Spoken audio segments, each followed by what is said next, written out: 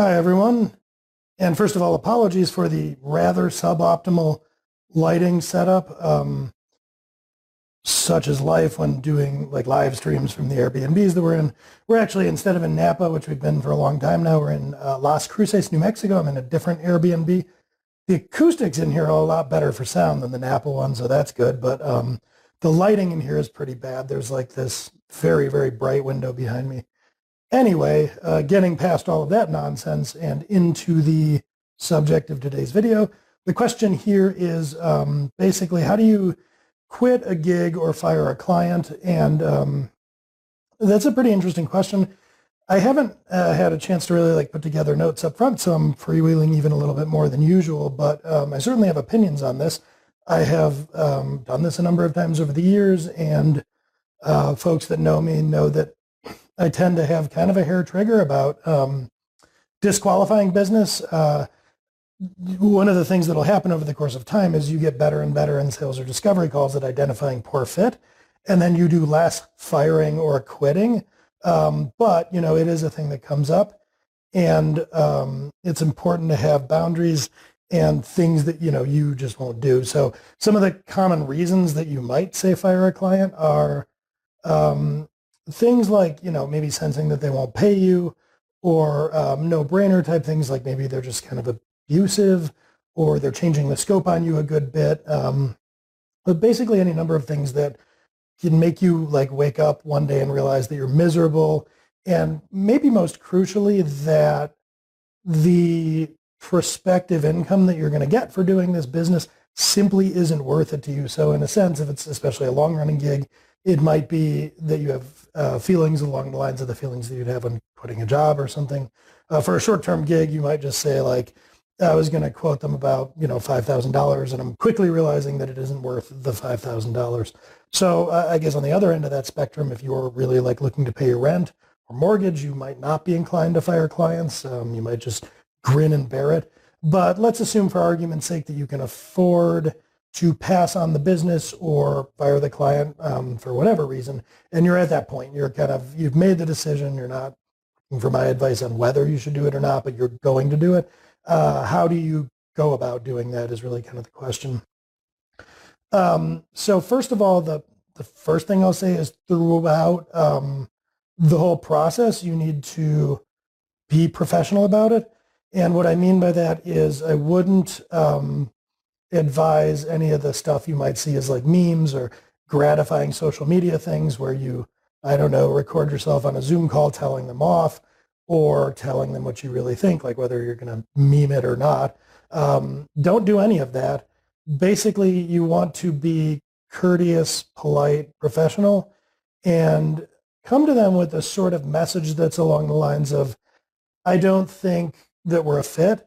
And frankly, when I do this, it might be a little transparent at times, but I say something like, I don't think that I'm a fit for you. I think you need something different than what I offer. I don't get the sense that you're happy with this, whatever might be causing the breakup. One of the bits of framing I would do in the context of this be professional is blame yourself.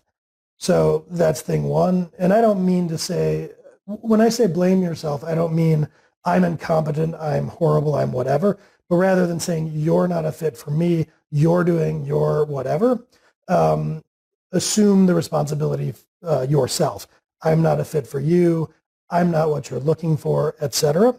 And I would actually put this through the lens of, as a service provider or freelancer, the real question here is, why did you fail in discovery not to notice that this wouldn't be a fit? So when I say assume the blame, I mean it earnestly in a sense, not that you're bad at what you're doing or that you're doing poor service delivery or whatever, but you have decided to break up. You have decided to discontinue the gig. You couldn't have forecast that up front. You couldn't have had a better discovery. If the client was, rude and abusive to you on the discovery call, did you think that was going to get better?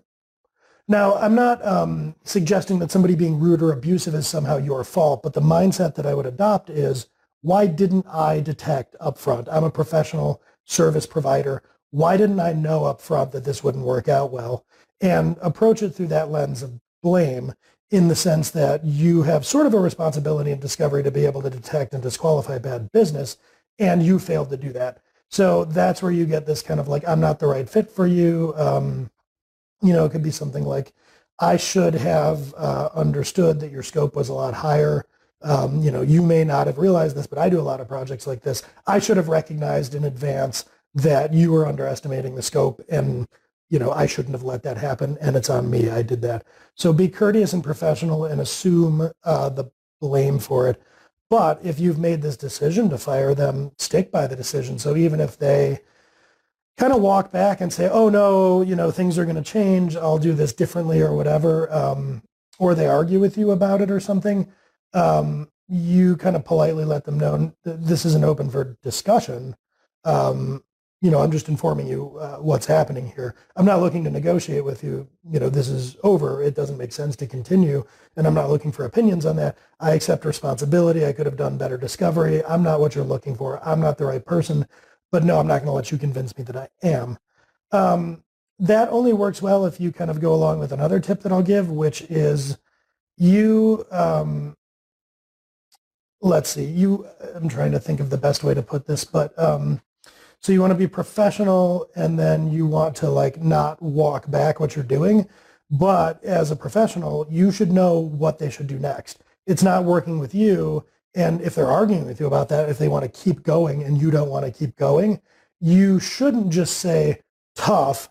You should come to this breakup conversation with the next best option. So that might be, I know another freelancer that does similar services that's more in line with what you're looking for. I can make a referral or an introduction, or, here's what you might look for on Upwork if you're going to do this.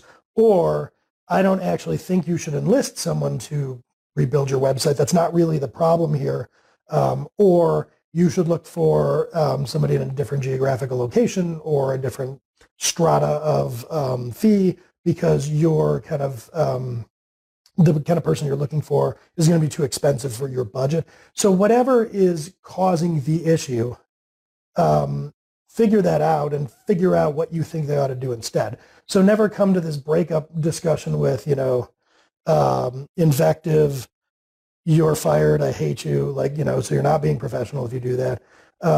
But you need to give them other options too. I guess that kind of ties in with professionalism, but it's important. Otherwise, sticking to your guns just seems kind of, if not petty, like not in their best interest. You always want to be thinking of what's in their best interest. And in terms of yourself, the more and more you're in a particular niche, specializing in a particular way, you're getting to know your typical buyers better and better. So it's on you to do good discovery and figure out who's a fit and who isn't as part of your sales process. It's on you to set reasonable boundaries for the engagement and ensure that they're enforced and that you're working well together. And then it's on you as a service provider to figure out what they should do next, even if it isn't working with you. So all of that kind of ties together into this idea that if you're laying the right groundwork, you're going to be professional, you're going to stick to your guns when you're breaking up with them, and you're going to have other options for them so that they can't really argue. And if you're saying like, look, I'm not a fit for you, that's not really up for negotiation, but I'm not leaving you hanging. Here are some other things you could do. Now, of course, if they really want to continue working with you, they're not going to really readily accept that. They're not going to say, oh, okay, yeah, here's some other things I can do. I'd rather keep working with you, but whatever. They might still give you a hard time, but at least you're giving them a next option. And, if they don't like any of the options you're providing, so be it. But you could almost say like, look, you don't even like these next options. You don't like these suggestions. You clearly don't believe in the advice that I'm giving you here. So yeah, this isn't a fit. I'm kind of taking away argument points. And why are you doing all this? Why not just walk away? Well, this person's going to have stuff to say about you one way or the other next time. Now, it might be there's no recovering them from leaving you a bad Yelp review or whatever happens. Upwork, I don't know if they have review systems there, but you could at least minimize the chances of that. If you just tell someone, you kind of flip them the bird and walk away, you're definitely they're going to have negative things to say about you. If, on the other hand, you give them a bunch of introductions to other people that could help, they're still not going to probably love that, but, they might not go to all the effort of giving you a bad review or bad-mouthing you. So you generally want to maintain this air of professionalism and assuming responsibility. When it comes to firing business, a personal belief of mine and something that I always do that can be, it will definitely preserve relationships. People probably won't badmouth you. It can be a little over the top is if I'm breaking up with someone during the course of a project or an engagement of some sorts, it is my policy to give them a full refund. I'm usually in the habit of charging money up front. I don't really like to try to collect in arrears.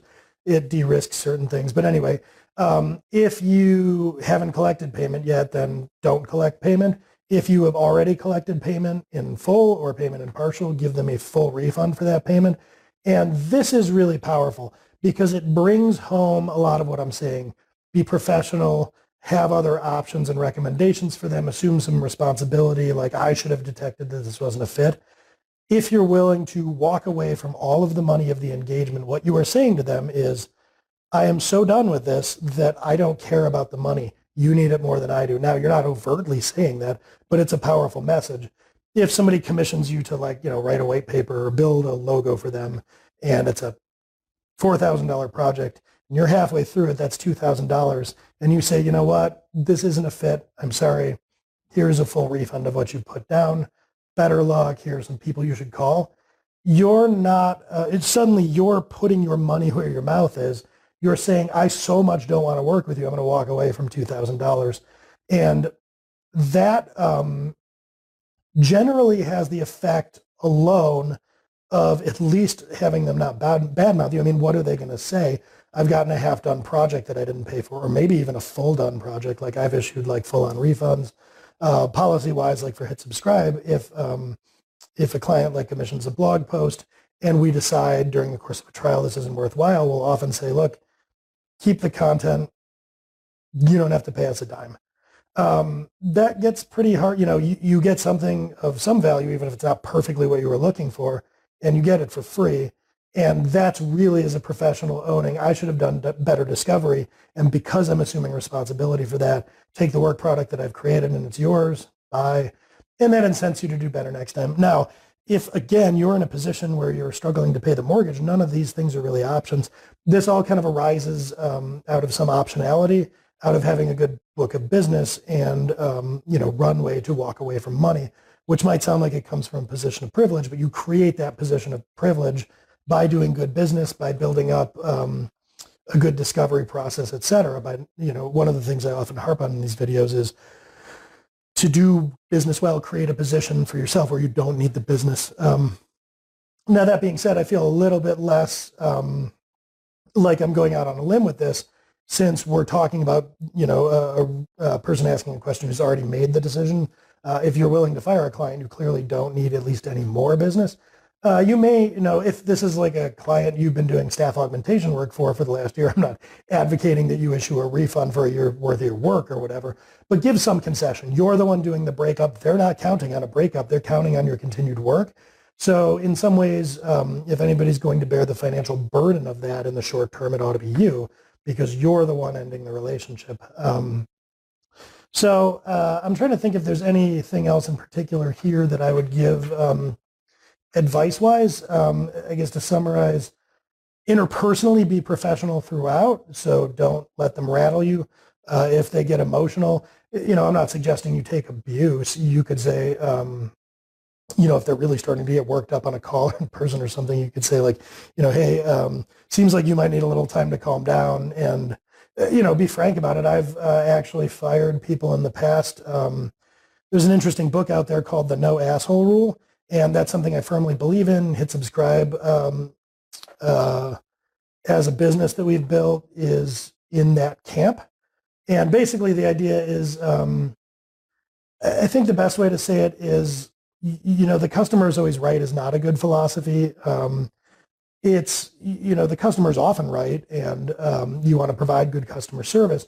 But the idea of that book is that whether it's an employee of yours, a contractor, or a customer, that putting up with somebody who's toxic creates such a bad experience and a bad precedent that even if they're a high-performing employee, the cost in terms of morale outweighs whatever benefit.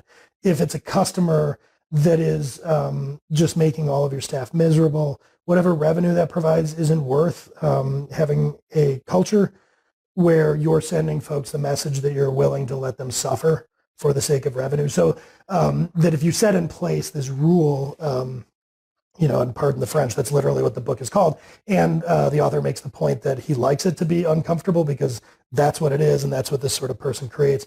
So we subscribe to that, and walking it all the way back to my point, there have been times over the years where people have been, rude or abusive to the writers or staff. It doesn't come up a lot, but what I do in that situation is say, we have this rule where we have a zero tolerance policy for insulting or abusive behavior from anyone, including customers. And I'm just reading what you said here, to my staff member as insulting. And, I'm sorry. I don't mean to leave you in the lurch, but this is the kind of company we're building and we won't put up with this. So you can be firm while being professional, even while taking abuse. And interpersonally, it might be hard to do in the moment, but I would bear in mind that you're having a disposition here where you're sort of imagining this as a histrionic sort of person. And you're saying like, hey, settle down. I think maybe you need a timeout, a few minutes to go cool down. And I really want to help you, but I'm not going to put up with what you're doing right now. So if you want to talk later after you've had a chance to cool off, let me know. But anyway, I'm done here. So professional doesn't mean letting people walk all over you. Be polite, no matter how awful they are. I mean, this doesn't come up a lot. People don't routinely, get worked up like this. But if it does, keep your cool, stay professional, but you don't have to take abuse. So professional no matter what, assuming some responsibility that you didn't suss out and discover during the course of engagement that you should have turned down the business. You should be always mindful of giving them other options so that they're not left in the lurch. And you should be willing to put your money where your mouth is and offer them a refund or some kind of financial consideration for the inconvenience that you're creating by not having anticipated that it was a poor fit. So I think that's really it. I'm trying to think of if there's any last criteria or tips that I'd offer in there. If at all possible, if you're not at the end of your rope, I might suggest separating the decision to fire a client from now, meaning if you think you're going to do that, look for a good inflection point. If it's a long-standing client that you've been doing staff augmentation for, if you can wait till your next discussion about re-upping, then I would do that. If you're in flight on a bunch of work and you think you can stick it out until you at least bring some of it across the finish line, sure, do that. I mean, the less you leave them in the lurch, the better. So if it isn't ultimately the engagement isn't threatening to utterly destroy you, look for a good point to leave it and kind of plan up how that's going to go. Rehearse that call if you want. I am an introvert and I like controlling interpersonal situations, at least my part in them, as much as I can.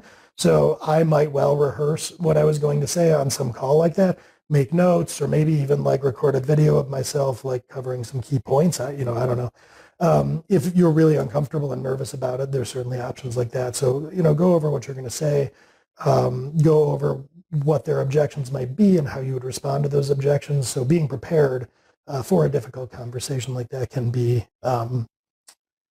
pretty good for somebody who's not, say an extemporaneous thinker. And yeah, that's kind of my overall guidance on how to go about breaking up with a customer or a client, firing a client, if you will. Hopefully that helps and there's some actionable things in there, and I will catch you next time and from a different location.